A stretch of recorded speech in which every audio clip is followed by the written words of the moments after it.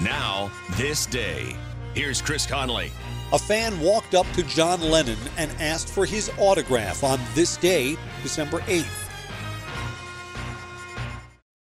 Self-monitor your blood pressure in 4 easy-to-remember steps. Self-monitoring is power. Visit managerbp.org. Brought to you by the Ad Council, the American Heart Association, and the American Medical Association, in partnership with the Office of Minority Health and Health Resources and Services Administration. I asked what kind of family she wanted. She said, a family like yours. Learn more about adopting a teen at adoptuskids.org. You can't imagine the reward. Brought to you by the U.S. Department of Health and Human Services, Adopt U.S. Kids, and the Ad Council. I'm glad to share these This Day stories with friends in Green Bay, Wisconsin on WTAQ AM and FM and on Elko, Nevada's first FM station, KRJC.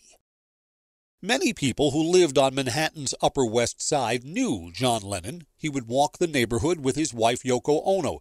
It wasn't uncommon for autograph seekers to be around the Dakota apartment building.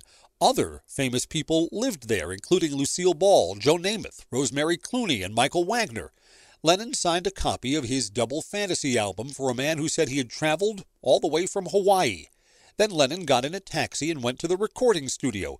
That night, the same man was there and said hello again, before pulling out a gun and firing 5 times.